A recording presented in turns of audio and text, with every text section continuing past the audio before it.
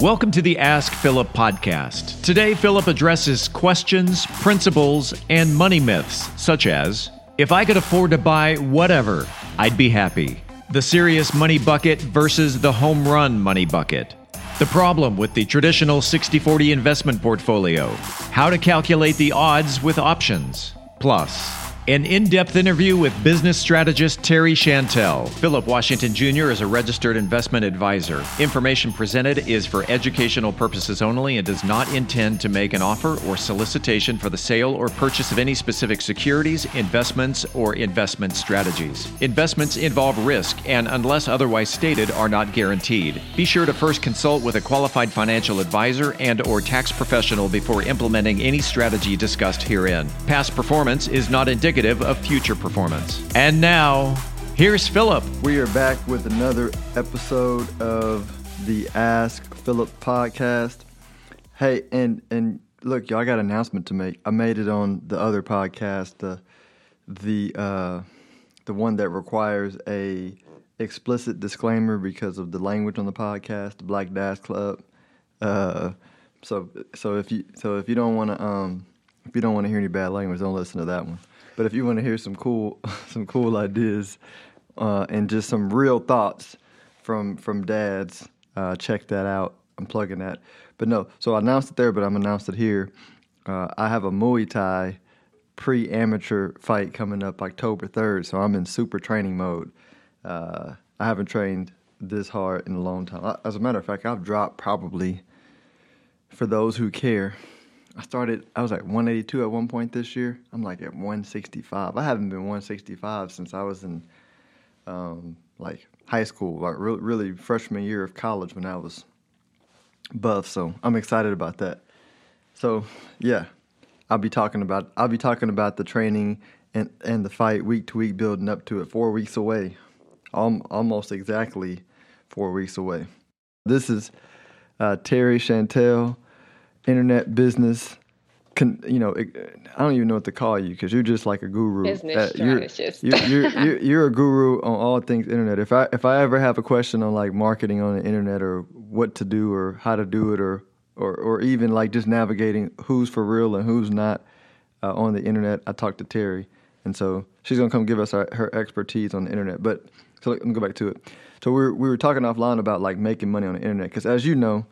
There's a lot of people that have a lot of followings on the internet that are not making money. And then there's people that have like 5 followers and they're making like millions of dollars a year, on the internet. And so, what are your thoughts or how do you actually make money on the internet without, just how do you make money on the internet for real, like real money, not just followers?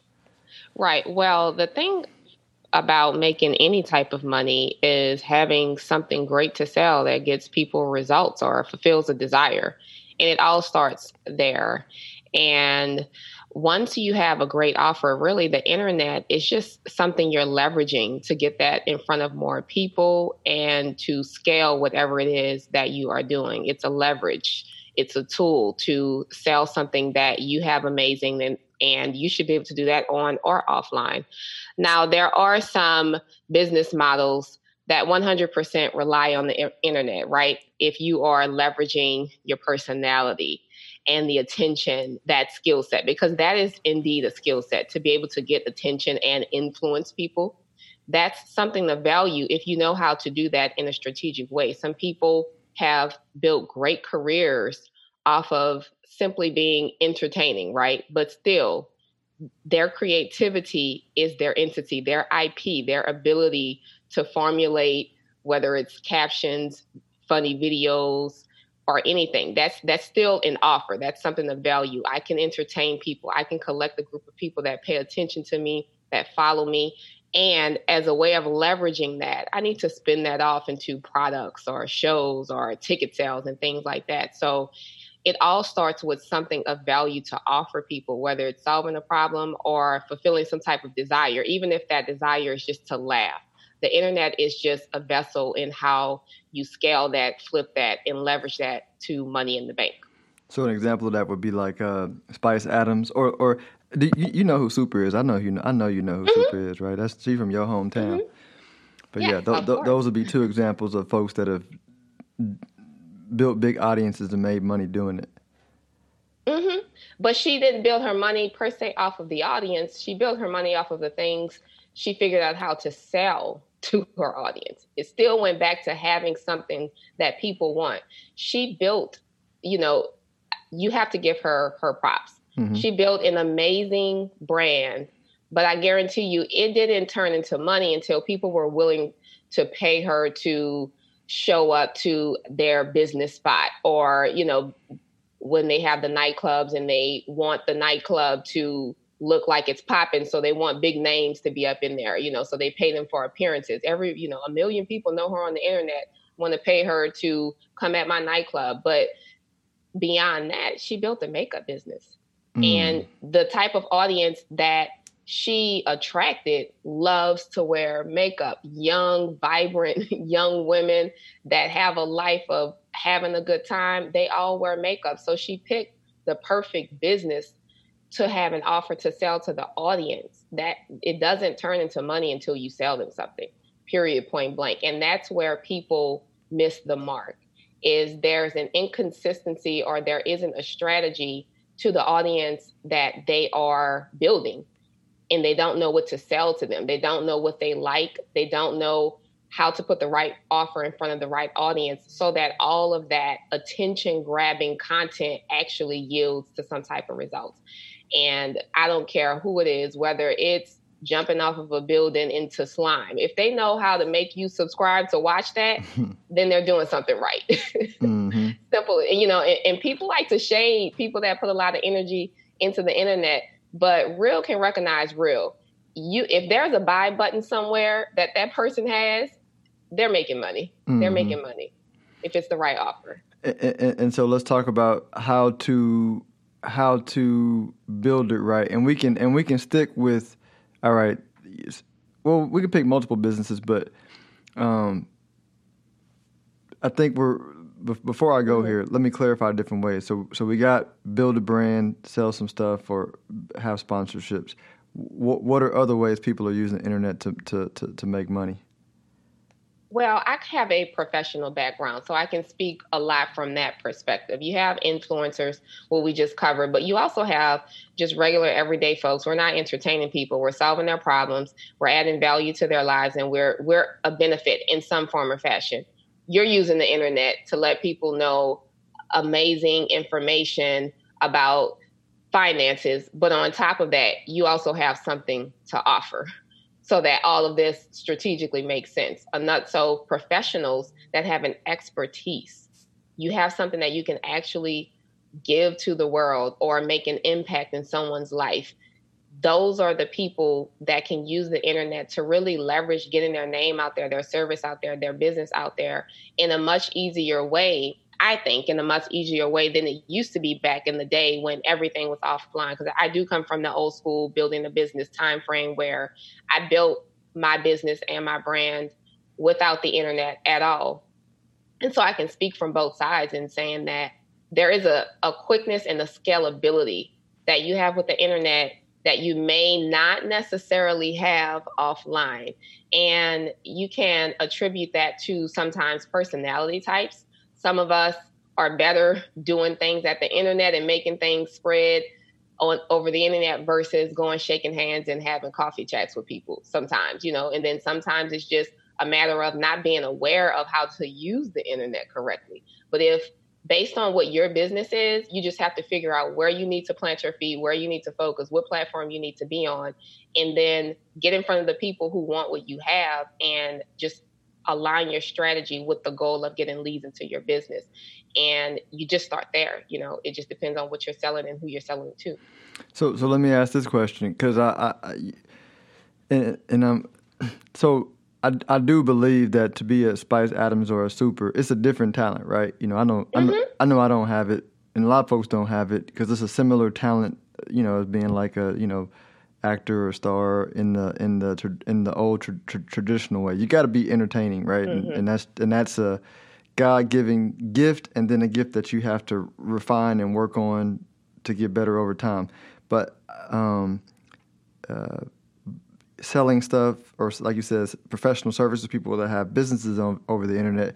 Do you think, just like, because I built a business offline too, right? And I'm like, all right, even if you're not a good salesman, naturally, which I never was, I used to tell people, you can make money selling stuff. You just got to follow this formula, right? Make the call, show up, see people, be consistent, do what you say you're going to do, have a good product or service, of course, right?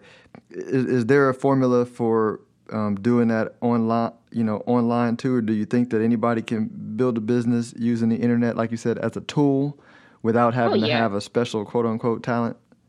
Oh, definitely. You don't have to be, an entertainer and getting on video every other day showing people, your life behind the scenes in order to be able to garner that energy. It's simple. There's a formula to offline marketing, right? Whether it's get a business card, walk up to someone, shake their hand, don't talk about yourself, ask them questions about themselves, so on and so forth. You have a way that you go about marketing offline. The thing about the internet is you just have to figure out what is that same formula for me online. And it usually involves the same aspects for everyone, which is, one, establishing yourself as an expert, meaning let people know that you know what you're talking about. Make me care to listen to you, right? I don't care about your life and who you are. I care about what do you know that benefits me. That's business in general, offline and online. On the internet, what that looks like is giving valuable information within the industry that you are in, posting content that establishes you as a thought leader, whether it's establishing your opinion or what you think about things, not just giving tips like, did you know that you can get this type of 401k? But also, I believe this is my stance on this type of strategy, right? Establishing yourself as a thought leader makes people look at you in a way where you're someone to follow. You have a strong stance within your industry, and it fosters that perspective of looking at you, or that perception that, okay, he's a leader and he knows what he's talking about and he's serious. And then posting that type of valuable content, establishing yourself as a leader, are two of the most important pieces of content. And I believe that in itself, just being your natural self, being authentic, and making people care about just talking about things that they care about, and at the same time is also positioning you to be that guy for that subject matter, that has an organic energy that attracts people to want to do business with you, because people do business with people, not businesses at the end of the day, especially when it's things like this with finances and money. I was able to build a brand basically with those two types of pieces of content. And people from all over the U.S., I had a tax accounting firm. I needed your driver's license. I needed your date of birth, a copy of the Social Security card for all of your kids. I really needed you to trust me and get to know me. I basically needed a identity theft 101 kit from you. I needed everything that I could use to really ruin your life, right? So how can I get people who have never met me in person to trust me with that sensitive information, to know how much you're really making behind the scenes, right? I had to figure out the same thing that I do in person when they meet me. How do I just do that on the internet? How do I give them that same information, that same feel, that same trust, and that same warmness? And so for me, it was video, but it's also, I don't really do video as much. Just posting content, just opening up your mouth and talking about those things. And building a strategy with that in mind. Let me just talk about what they know, and once you do that, it's not that hard. It really isn't that hard. If I knew that I wanted business clients, I wasn't going to get up there and talk about things that non-business owners aren't interested in. I'm not going to talk about the earned income credit, right? Business owners, they don't qualify for that. the ones that I was going for. So why show up talking about content that would make them feel like, okay, no, she's probably not used to working with my caliber of situation. So it's just really packaging your normal self in captions and posts. It's really that simple. And then you also said something interesting too. Offline, right? So you have you have the, again, brand building business where you're building a big audience, and maybe you're not selling a lot of high price stuff or being sponsored for high price stuff. But then if you're like a professional service, talk a bit more about the importance of like pricing. If you're not building a million Instagram followers on the internet. Definitely. Well, you definitely have to, if you want to make your time worthy on the internet, you're an expert. You have a proven skill set to get results for someone, meaning you know all about nonprofits. You know all about, you're a financial advisor. You're a CPA. You can take someone from A all the way to Z in a certain area, right? That's valuable. And when you have a skill set like that, people need to charge appropriately for it, so that the energy that they put into acquiring that person as a client just makes sense. And you're going to do that much quicker with a more premium price as a service-based entrepreneur that's trying to utilize the internet, charging 4 figures off the top. Because if you don't do that, if you try to spend your time collecting a lot of clients where you're charging $100, and your goal that you need to really have a comfortable life is $5K a month, $10K a month, do you really have the energy, the mental capacity to serve a bunch of $100 people to get you there, right? Or you can say, I'm going to create something amazing that I can package up and sell for $5K, and my goal is just to get 2 clients a month. That's so much easier. And that is the biggest, as a service provider, a lot of the times, and this is why I think that it's an issue. Coming from corporate America, your view of what a lot of money is skewed, because everyone is trying to fight for the glorious 6 figures a year, right? Mm-hmm. And you're super happy if you got like a 5K bonus or a 10K bonus after all of the work all year. You get this 10K bonus in December, right? or more. And you're like, yeah. And everybody is happy about that number. They're happy about, I make at least 6 figures a year and I get this, this 4 to 5 figure bonus a year. So your idea of what's a lot of money, and your idea, there's 2 things that happen. One, usually in corporate America, you're working a lot of hours and you're giving so much of yourself. So you're in an atmosphere where you have to trade a lot of hours and a lot of hard work for a certain amount of money, and it's normalized. So you associate super hard work with a lot of money. In the entrepreneurial world, it's the opposite. Once you flip your mindset and you realize, man, I can work a small amount of hours for a lot of money. Like, it's really, I don't have to work that hard. I don't have to work 60 hours a week, and my goals are just 100K for the year. In the entrepreneurial world, we're shooting for 6-figure months. It's a completely different ball game. Your goals go from, how can I make 6 figures a month, working about 40 hours a month? Mm-hmm. Not how can, it's a completely different. And when you realize that one, it's doable, it's possible, and it's easy, then you have the confidence and the boldness to say, you know what? In order for that to happen, I have to just, with boldness and clarity, A, create something amazing, B, charge for it, and C, not be afraid to put myself out there and only focus on getting the attention that actually moves the needle in my business. When you get those 3 things down, you will find that making 6 figures a month, the road to that is actually, in my opinion, easier than the road to 6 figures a year with the other mindset. I truly believe that. Hands down. No, that makes complete sense. And would you say that also applies to, like, let's say the realtor or the I'm trying to think of other businesses. Of course, it's for the attorney because they charge a fee, and the CPA. But like, I mean, you can also apply it to like the realtor, right? Saying, hey, I don't have 1 million followers, but, you know, I have in my mind the types of houses I want to sell, right? I want to sell, you know, houses that pay me $5,000, right? Whatever size house that is. You can apply that too if you're, okay. But you can apply that because it's all about your business model.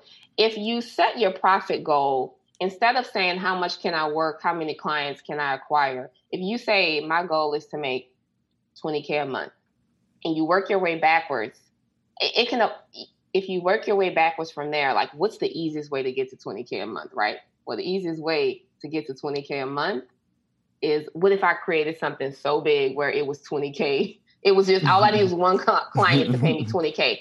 For a lot of people, right, I have a bunch of friends that have $20K, $30K offers that people are rolling into multiple times a week, right? So, but for so many people, that's unimaginable, right? What can I do for $20K? Like what? But if you, and remember, I'm talking about people that have a proven expertise, right? That there are, in the contract world, when you're getting like corporate contracts or even being a speaker, it doesn't even have to be something as glorious of a profession as a lawyer or a realtor. You could be a motivational speaker and say that I'm going to focus on speaking in all of the school districts, right? I know all about mental health. And you do the work and you understand that there is actually money out there where they are bringing people to either train the staff, train the employees, train the teachers. I'm sure all of us have or remember those times if we worked in corporate America where there were company-wide trainings that they made us attend, right? Those people that come in and do those, that could have been a $50K contract to come in and train their employees for 2 days. You know, it's just once you start thinking bigger, you'll realize that it's actually more possible than what you think. It's really not that hard because they're looking for you. Because the thing is, when it comes to a service provider, you're an expert. And what that means is you have the ability to literally transform someone's situation. You have the ability to be a part of their story, that you were the turning point that empowered them to do X, Y, Z in their life. You were the person that set me up so that I could retire in 20 years. You were the person that helped me start my nonprofit. And because of you, I got all of these grants and I made this impact in the world. Like, that is valuable. And there aren't a lot of people that really know how to package that value and present it to the right people so that they get appropriately compensated for that. It's a whole different world than trying to, let me just do this one thing for you for $500. But the people that can do that are more than qualified to do it at a bigger level. They just need to believe that they can and find the strategy to get there. That is awesome. And I think this is a timely message when we're in a situation where everybody's rethinking their life because of COVID and their business, and everybody's afraid that some jobs are not coming back. But I'm like, who cares? There's so many ways to make money on the internet, like you said. And as you were talking, I was like, yeah, it's kind of like, you know, we all know that, for lack of a better word, the traditional college education is like BS as far as like what you pay for what you get on average. And so, this is a whole new way to make money on the arbitrage, but helping people get the information they need or expertise they need from you, who might be the expert, and people will pay for it. Because if I paid all this crazy money for college that I'm still paying off right now, that doesn't have a whole lot of correlation with how I guess I was a finance major, but I definitely overpaid for it, right? People will pay you $10,000 for your expertise. And that's the thing about mindset, Philip, is that we're so conditioned and normalized. We're willing to go into 30, 40, 50 day of debt for college, but won't pay a specialist $5K to teach us how to change our lives. That's people are like, wait a minute, hold up. Are it's like you have to shift out of that. You have to shift out of that. And because people themselves, I think sometimes one of the hangups of people charging a more premium price is because it's hard to charge what you personally aren't willing to pay for something, right? When you aren't you can't be the person that if Philip comes and says, listen, I can set you up to meet your financial goals for XYZ, and it's going to cost you this 4-figure investment. If you have the type of mind frame to try to figure it out on your own because that's just too much money, then you're not going to be the person that also sees your own wealth, your own worth, your own value, and put together a 4-figure package yourself for what it is that you're able to do. So a lot of the shifting into this type of dimension of execution when it comes to the business and leveraging the internet to go along with it, a lot of it is really some internal mindset shifts. I always say before every external shift, there's an internal shift. And when you shift to that dimension of higher thinking when it comes to the value of expertise and what you can charge for it, you'll find that the people that already operate in that space, they're givers. Mm-hmm. They don't mind. They're givers with their time. They're givers with their information. They're givers they don't mind paying a premium for anything that they need if it's going to get the job done. And I personally, in my entrepreneurial world, my close girlfriends and associates, we're all within this same area of price point. These aren't some of them are lawyers. No, none of them are lawyers and things like that. These are things like copywriters that charge you $5,000 just to write one sales page. But that sales page is going to speak to your clients so well, whatever you're selling, that it help your conversion rate that 50% of the people that read it are going to buy that thing that you're offering, right? Mm. So I'm not, or if you want to retain them, it's $10K just for the whole project.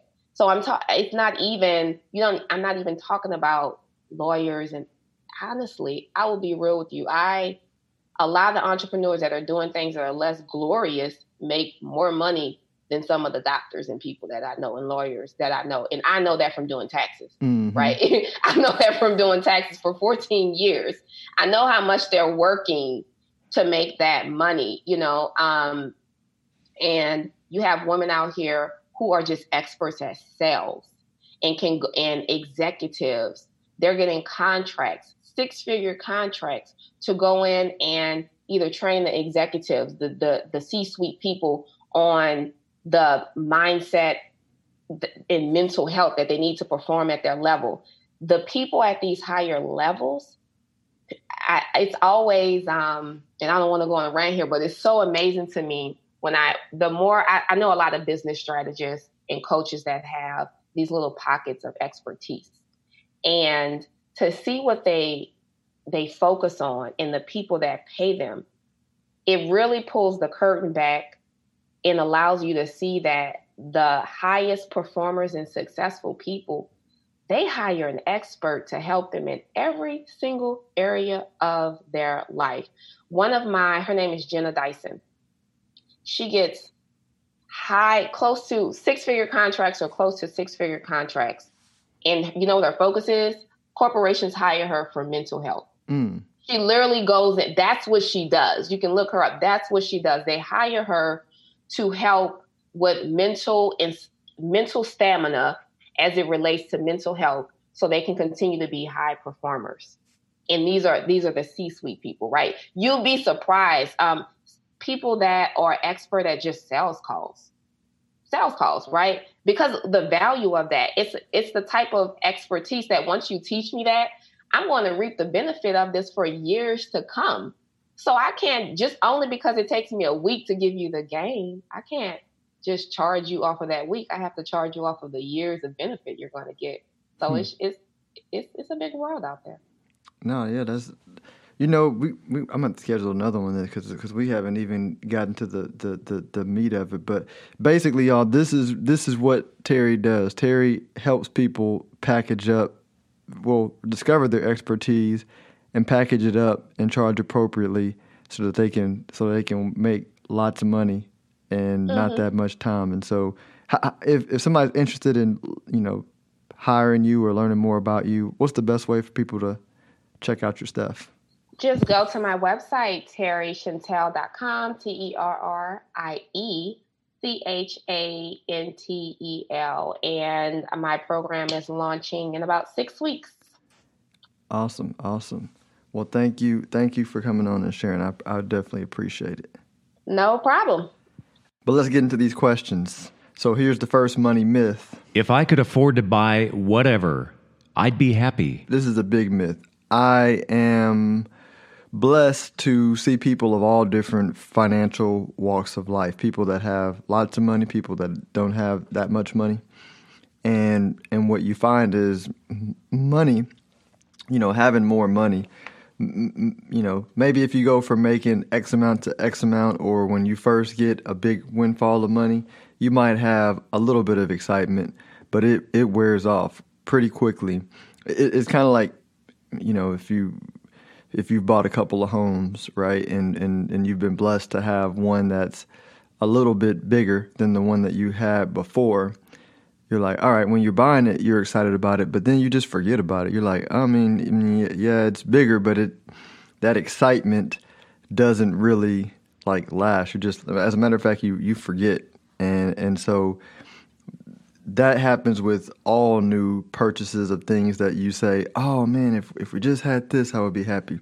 Or if I just had that, I would be happy. And my wife and I talk about this, we were we have lots of happy moments, but we had a lot of happy moments in the beginning when we were living in an apartment with no money, super, super insecure, financially, but those are some really good memories as well. And so happiness doesn't come from having things or being able to spend money on things, or even the quote unquote freedom, to do more things, right? I'm not saying freedom's not important. Freedom is important, but I'm saying if you're looking for money to make you happy, you're going to be sorely disappointed, because happiness comes from within. It comes from, living the life that you want. It comes from growing, and really it comes from loved ones. If I don't know about you, but when I think about my happiest times, it's being with people that I care about and having good memories and looking back and having really good times with those people. And so don't confuse, planning and trying to get more money for freedom with that actually making you happy in the future, because it won't. Ask somebody with money. Next principle. Serious money bucket versus the home run money bucket. I'm going to define these, and then I'm going to preface it, and then I'm going to talk about what they are, right? So, or how to use them. So serious money bucket is, think about money that you're going to need in the future for financial security in the future. So this is going to be mostly money that you're saving for retirement. It doesn't have to be in a retirement account. It can be in a brokerage account. It could be an IRA or whatever. It doesn't really matter the account. It's just in your financial plan, you're going to say, hey, at the latest, right, maybe it's age 65, maybe it's age 70, at the latest, I want to have X amount of money coming in per month from my investment at this age. And so all the money you're saving towards that is your serious money bucket.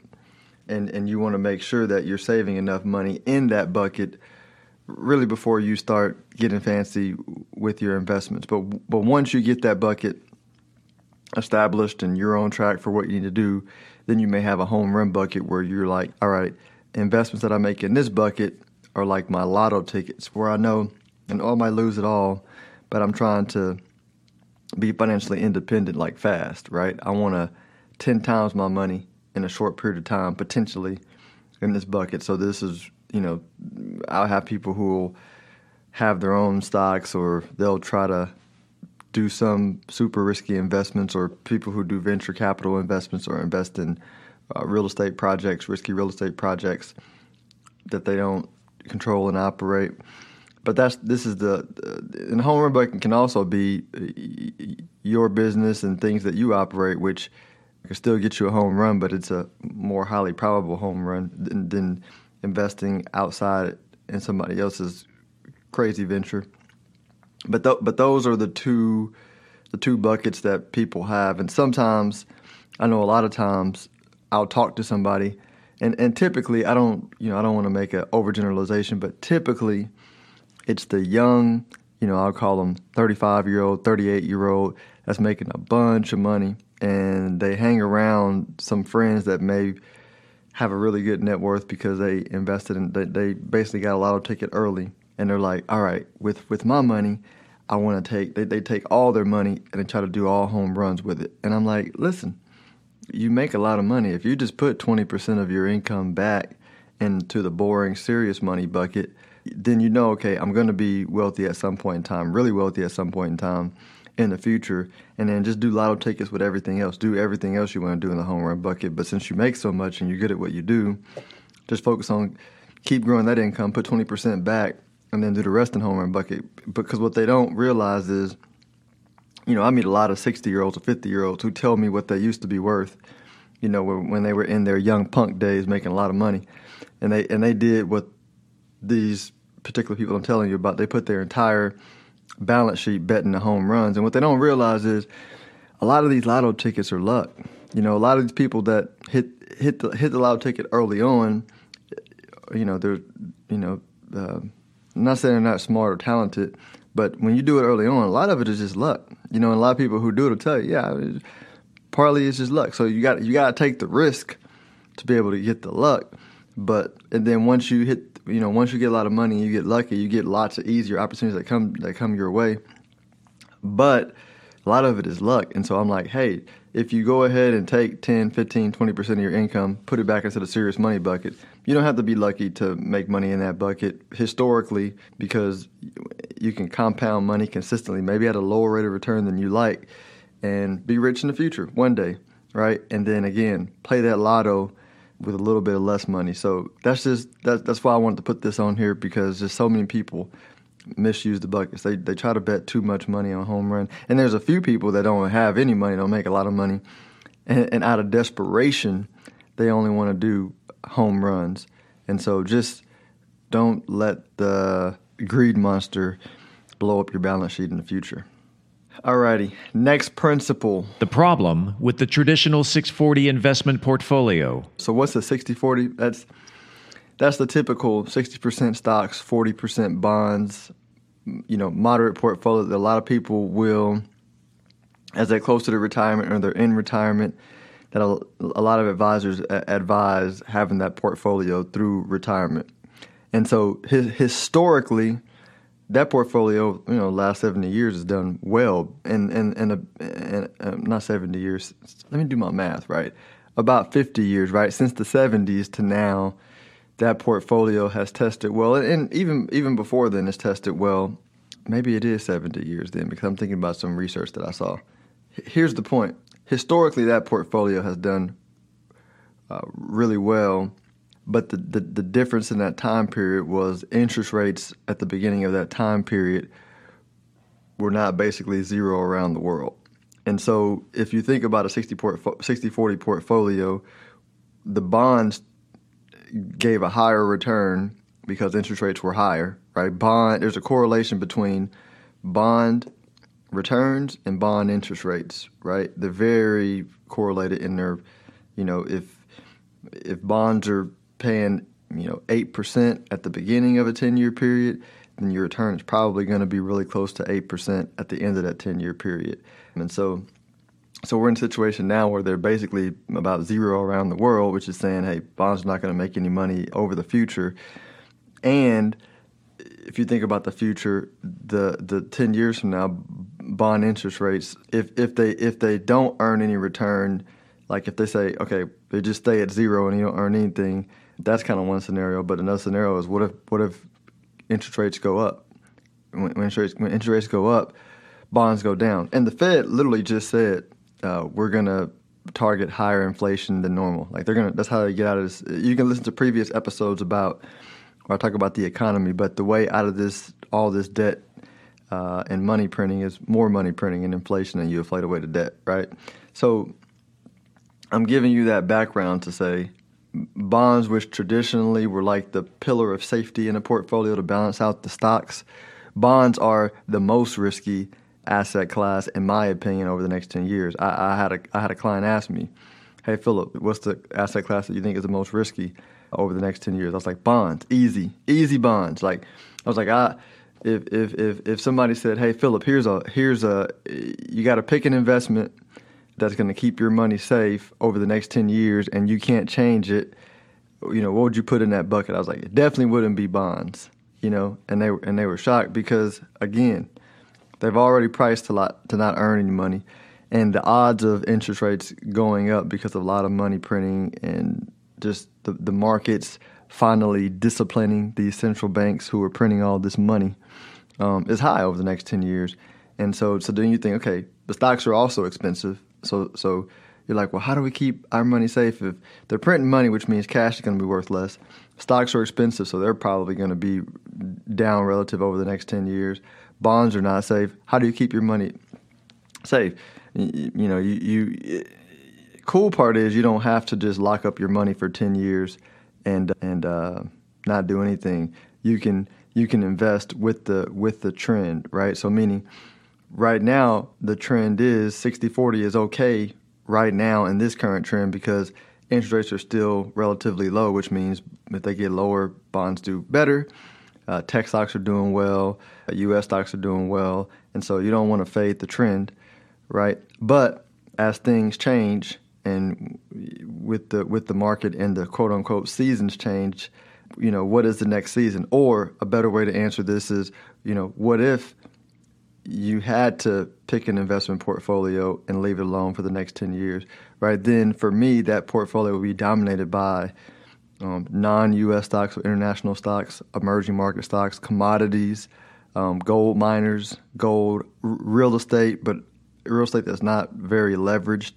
But you want to switch more to commodity type assets and countries and companies that sell commodities that do well in an inflationary or rising interest rate environment when bonds don't do well, right? Again, if you're too early, because those things are not trending strongly right now outside of gold mining stocks, then you're going to underperform for a while. But if you said, hey, let me buy a basket of stuff and leave it alone for the next 10 years, what has the highest probability of making money over that period of time, that will be the portfolio. And so what that means is a lot of diversification, right? Less bonds than normal, be well diversified, and you're trading a big chunk of the bonds that you would normally own for commodity and precious metals. Cryptocurrencies are a new asset class too, but specifically Bitcoin, because the other ones don't have a limited supply, and I don't want to go super nerd on you. So, depending on your sophistication, that may be something that you look at for that part of the portfolio. So diversify, spread your money out, and understand what does well when bonds don't do well. And that's the portfolio I just gave you. Next question. How to calculate the odds with options. So this is a follow-up from last week's podcast episode where I talked about options, and I wanted to break it up into two. I might even break it up again after this, depending on how deep I go here, but I don't want to overwhelm and nerd out on one question. But what I was saying in the last episode was don't mess with options unless you can calculate the odds. So if you were like, okay, but how do I figure out how to calculate the odds, right? It's a lot, and I'm going to give you a simple version of just how I might think about doing it if I were trading an S&P 500, ETF. And so each asset class, or really markets, have kind of three different trends. You have the long-term trend, right? I'm talking 20-year plus trend of markets, and for the S&P 500, the long-term trend is up, historically. And so you want to know, okay, over a 20-year period of time, 30-year period of time, how often is the S&P 500, if you're trading that, up? How often is it down, right? Know those numbers. So that's one trend. But if you're buying options, most likely you're not buying 20-year options. And so then you say, okay, next trend is the intermediate term trend. So intermediate term trend is what we call the business cycle. Typically every 5 to 7 years, that boom bust cycle. On average, how much does the S&P 500 earn over that trend from a percentage standpoint? So, is the average return over the business cycle 100%? over that period of time, and how long, right? Is it a 5-year average? Is it 4 years on average? Is it 7 years on average? So you need to know the return earned and the time frame, which is gonna what you're doing is I mentioned before, thinking like an actuary. So when a insurance company decides whether they're going to write an insurance policy on you, they know based on your health data and all the data of everybody else they know at the same age and same health, when you're likely going to die. And they can write a policy and charge an appropriate premium for that. So you're doing the same thing when you're getting the data on the asset class of how long or what's the duration of that trend on average, looking back as long as you can, and then what's the return over that period of time.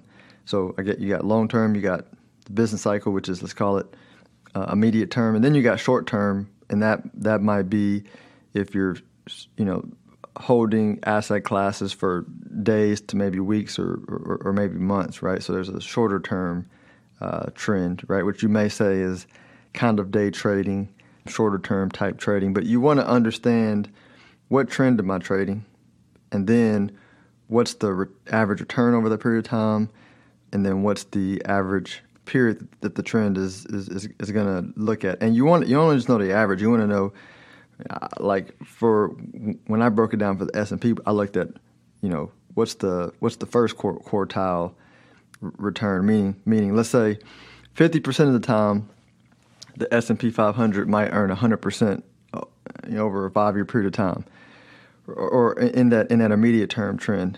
But 25% of the time, it earns 200%, right? But 80% of the time, it at least earns 50%, right? And I know I'm going nerd on you, but you want to break it down. I broke it down into quartiles for time and the amount of money made. And so here's how you apply it. So let's hypothetically say you're trading the immediate term trend, and then you know that, okay, the S&P 500 normally earns about 100% during a market cycle, but now it's earned 200%, and it did it in a shorter period of time than what it normally does, right? That might be a time where you might want to buy put option on the market because the market is heavily oversold, right? You may say, well, man, okay, it normally averages a 5-year bull market, and we're at year 5, but it ran up 200% already, and we're at year 5. And so you may say, all right, I'm going to buy a put option, and you got to get on an option, you got to get the time period right. So you may say, all right, I'm going to buy. I don't think 12 months from now, because we're outside of the time period where the market is higher than what it should be, and it's already at the normal time period. So I'm going to buy a put option for 12 months out, so that way I think the market is going to, if it crashes in the next 12 months like I think it should do, I'll make some money, right? That's an example of how you would use it to buy a put. Or if you're in the beginning of a cycle, so you also want to study the bear markets, right? So you might say, okay, the average, bear market for the S&P 500 is, let's call it, and by the way, these are not the real numbers for the S&P 500. I'm giving you examples. But let's say the average bear market is, a 40% dip, right? And it lasts on average for 2 years. So let's say the market drops 60% and it's been 3 years. So then you're like, I think the bear market is dead.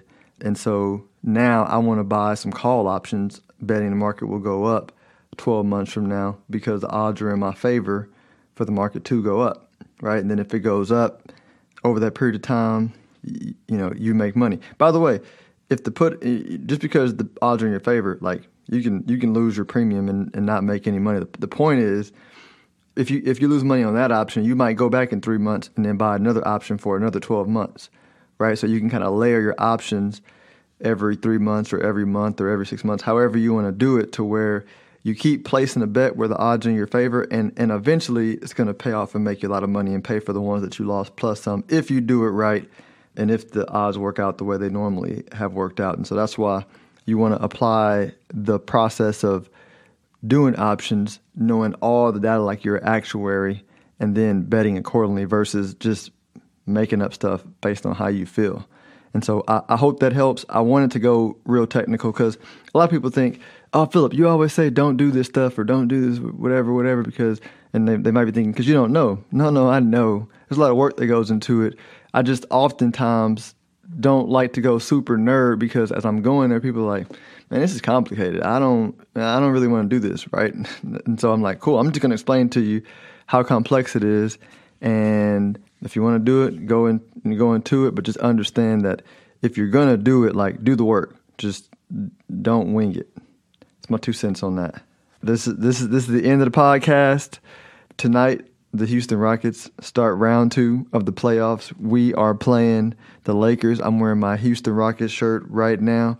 Now, listen, I'm kind of torn because I really want LeBron to end up staying in the GOAT conversation with Jordan, and so he can't afford to not win another championship, and he's like, 35, 36, so time is going out. So, I want the Rockets to win. I do. I think they're going to win. But part of me is like, if they lose to the Lakers and LeBron, I'll be okay with that, because I need LeBron to get a win so he can stay in this GOAT conversation. I'm just, and plus, I'm a Rockets fan, but I don't think we have a championship team. I think we need to blow the team up regardless if we win or not, and just start back over, because this lack of defense is terrible.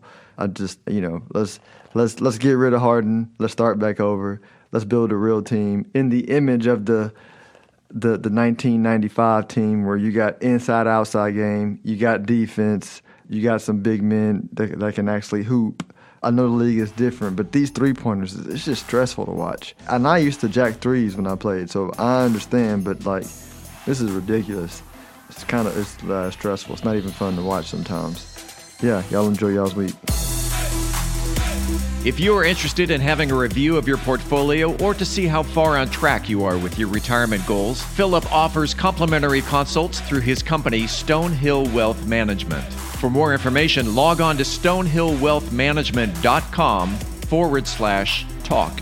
That's stonehillwealthmanagement.com/talk.